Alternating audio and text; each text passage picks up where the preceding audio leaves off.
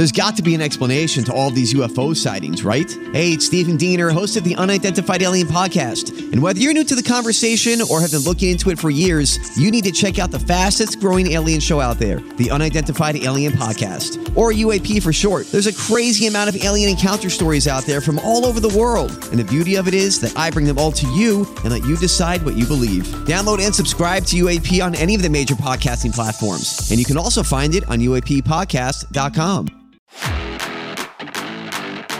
A safe space for St. Louis to learn about soccer. This is Soccer 101 with Michelle Smallman and Moon Valjean.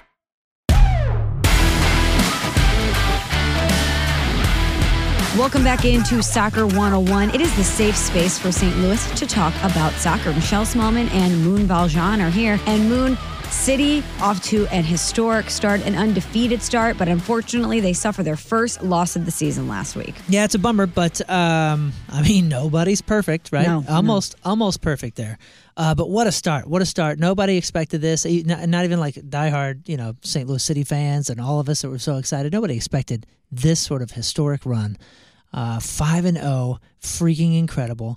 I still think it's something like 400 minutes, and still going, that we have not allowed a goal in the run of play. Yeah. So that's a spectacular stat as well. There's still plenty of stats to defend, including the fact that we are ahead in the West and still on top of the board as far as supporter shields running goes. So we're top of the charts there. We're going up against the Sounders this weekend, and they're second in the West. So this is going to be a heck of a match, a lot of fun. I think they're 4-1-1. So they have a draw under the belt, which is why they are down behind us in the points. But, man, I'm so excited. I think we're going to learn a lot about this team this week. It's all great when you're winning and you're selling out at home and it's all sunshine and we're praising the team nonstop. But after you suffer your first loss, you're going into a very tough environment in Seattle at Lumen Field. And you are going up against, as you mentioned, your toughest opponent in the Western Conference, who's looking to jump you in the table with 3 points. So how's the team going to respond, especially going into a tough environment against a tough opponent? This has always been a worrisome match, even before our first 5 wins. Yes. Because the Sounders had a heck of a season last year, their CONCACAF run and all of that. And of course, their energy, their fan base, their stadium, the whole thing is a hard place to go and win, especially as a new team and as a now rival team as far as the points and the table goes. I think what our team has shown, and we've talked about this before, that's been so impressive in these last 5 games, is the composure, their ability to bounce back, their ability to be behind a goal or two and be able to come back and still have that composure and that solid team. So I'm not really worried about that. Win, lose, or draw, I just want a good match, and I think we'll present a good match. It'll be interesting to see what formation Coach Carnell goes with and who he's going to start out there, because he's used a lot of different options these last couple matches. So that's going to be fascinating. But again, win, lose, or draw, I'm just really excited. This is the top 2 teams in the West going against each other. Cool. And when we looked at the schedule ahead of the season, did we think that City would be in this position at this point? No, we didn't. So it's amazing that we've arrived at this point. I also am looking for some fight out of this team. It's been interesting during the season, Moon. A lot of their victories have come from behind. We've seen them have that fight oftentimes in game, and I'm wondering how that translates after a loss. Well, we're going to need a fight for sure, especially on the defensive end. Obviously, it was a defensive mistake that cost us the game against Minnesota. And if you're looking at the Sounders, and you'll have to check my numbers here, but I think they have 12 goals in total, and 8 of them come from one guy, and that's Morris. So this is going to be a holy smokes, watch this guy. Watch what this team does around this guy, how they're feeding them the ball, or how they're using him to draw out defenders. So there's going to be a real test, and it's exciting. This is an exciting time to see what our back four can do, to see what Berkey can do as far as captaining the ship, captaining the field. And I'm really looking forward to this game. Again, I hate to be that guy, but win, lose, or draw, I just want a good match. I want to see St. Louis's response to the loss and response to playing a top table team. The Sounders are no joke. They are not, and research has returned with the numbers. Seattle, in fact, does have 12 goals on the season compared to 15 for City. Yeah, and 8 of them, I think, are coming from one guy, Morris, on fire. fire. So defend that cat.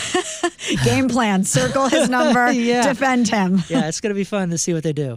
Okay, well, Moon, is it time for the word of the week? Yeah, we skipped it last time, and I wanted to talk about futsal because my daughter, who, by the way, is going to be a freaking professional soccer player. Oh, I can't wait to cheer her on. She is incredible, and she plays futsal a lot of times because it's growing in the States. It's grown in the States for, it's been huge in Brazil and South America. It's largely credited to one of the big reasons why some of the Brazilian players in the past, the Ronaldinhos and those kind of guys, have such ridiculous foot control. It's like the ball sticks to their foot, and it's because of the futsal play that really started down there. And I just wanted to go over the word itself. Futsal is the FIFA-recognized form of small-sided indoor football. The word is actually a contraction of the Spanish futbol sala. It's played between two teams who each have 5 players on the pitch at any one time with rolling substitutes and a smaller ball than soccer. It's actually harder. It's less bouncy. It almost has like a dead bladder, like a deflated bladder in it.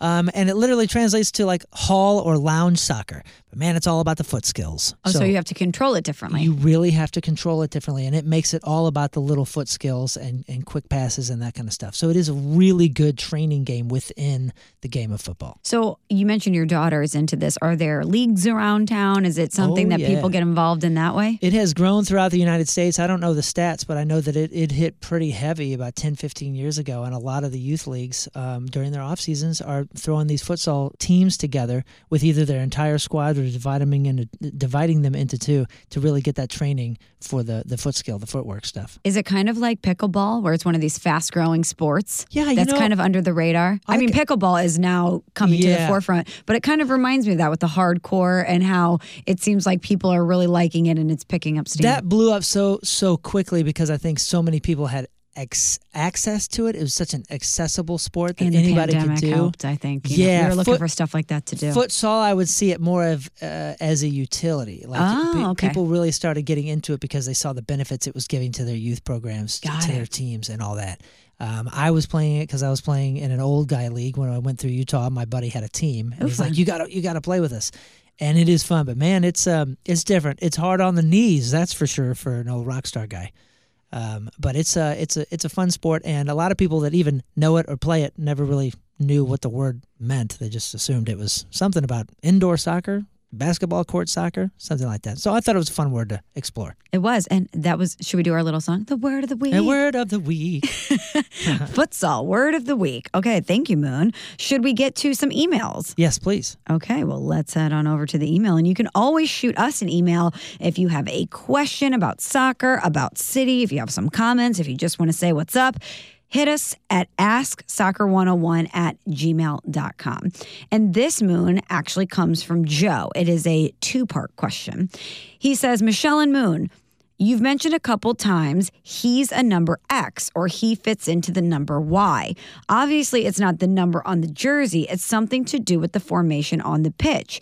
Can you explain what/how numbers represent the player positions? So you wanted to attack that one, and then we'll go back to Joe's second question? Yeah, and I'll just talk about it from experience. I started noticing that in middle school and high school, and coaches start giving you, when coaches start giving you your numbers, and you're not necessarily picking your numbers, because every kid has their favorite. I'm 11, or I liked Ted Williams, so I want to be 3, or whatever it was.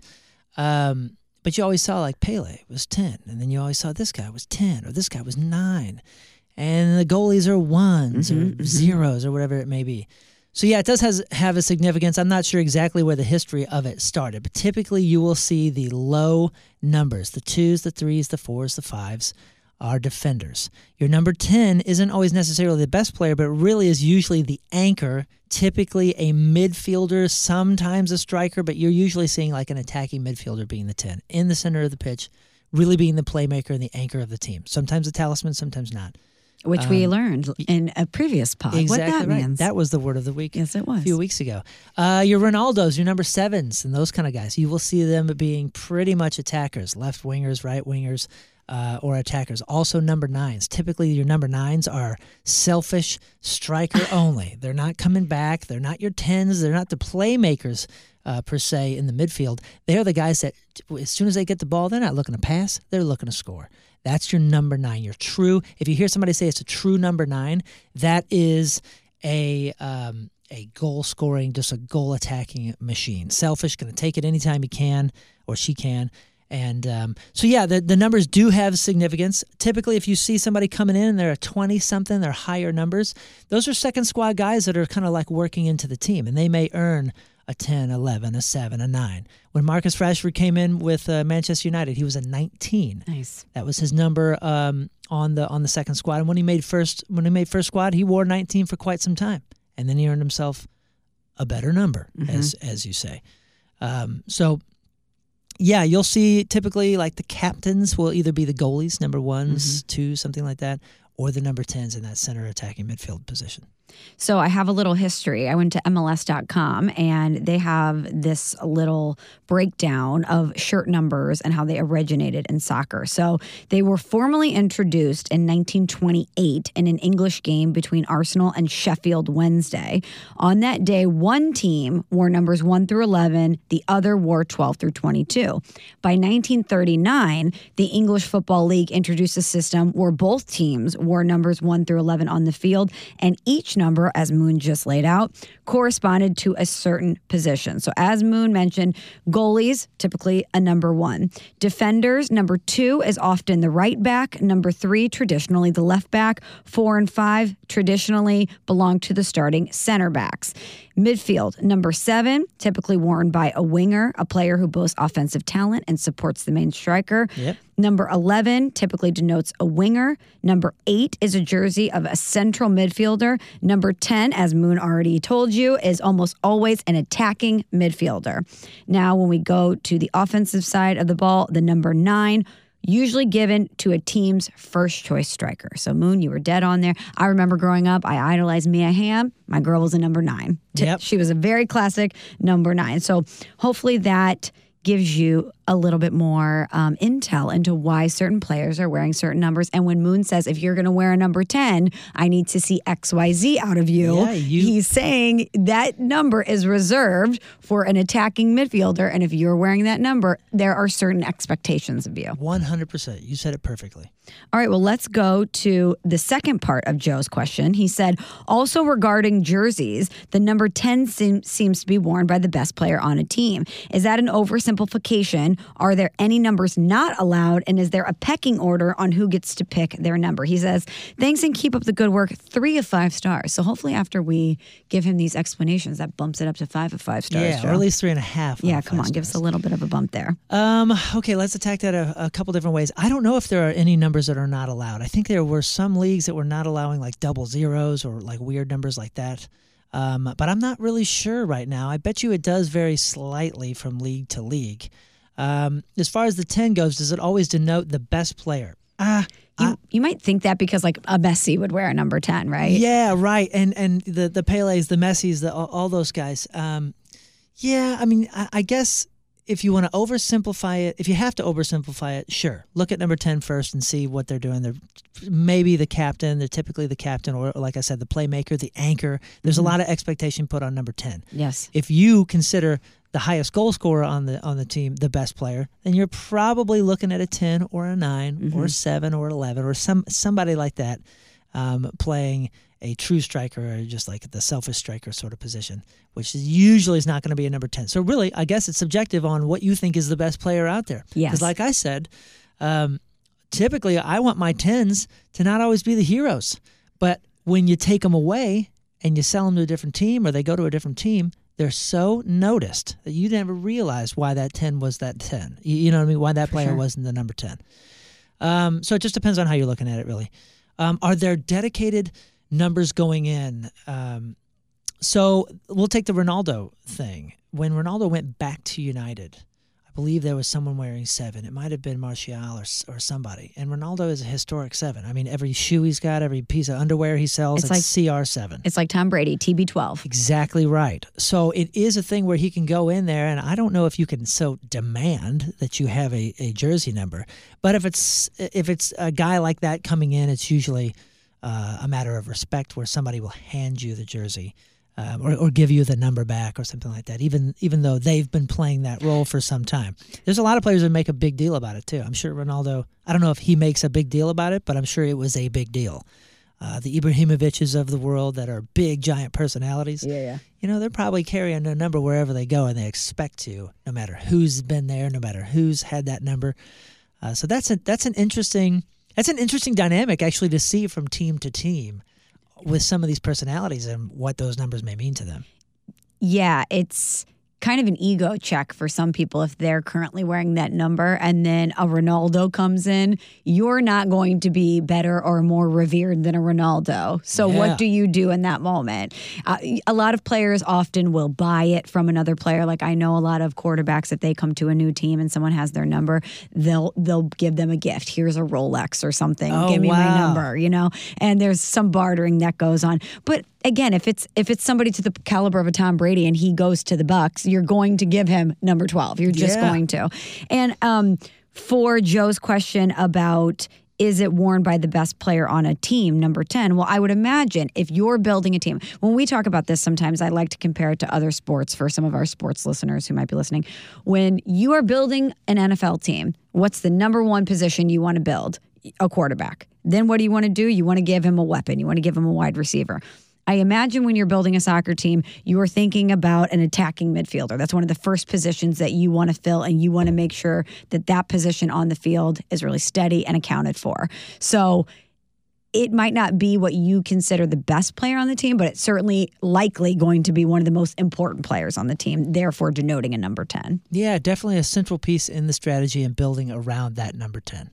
So, yeah, I guess it is subjective, but you're right. When you're building something, you're building it around somebody, and typically you do have a 10 in mind before anybody else. I would imagine a 10, a 9, a goalkeeper. Those are probably some of the things you're thinking about first, right? Yeah, depending on the leagues, too. And we've talked about how unpredictable and ridiculous the MLS can be and how weak the defenses are as the teams go down, as the league goes down.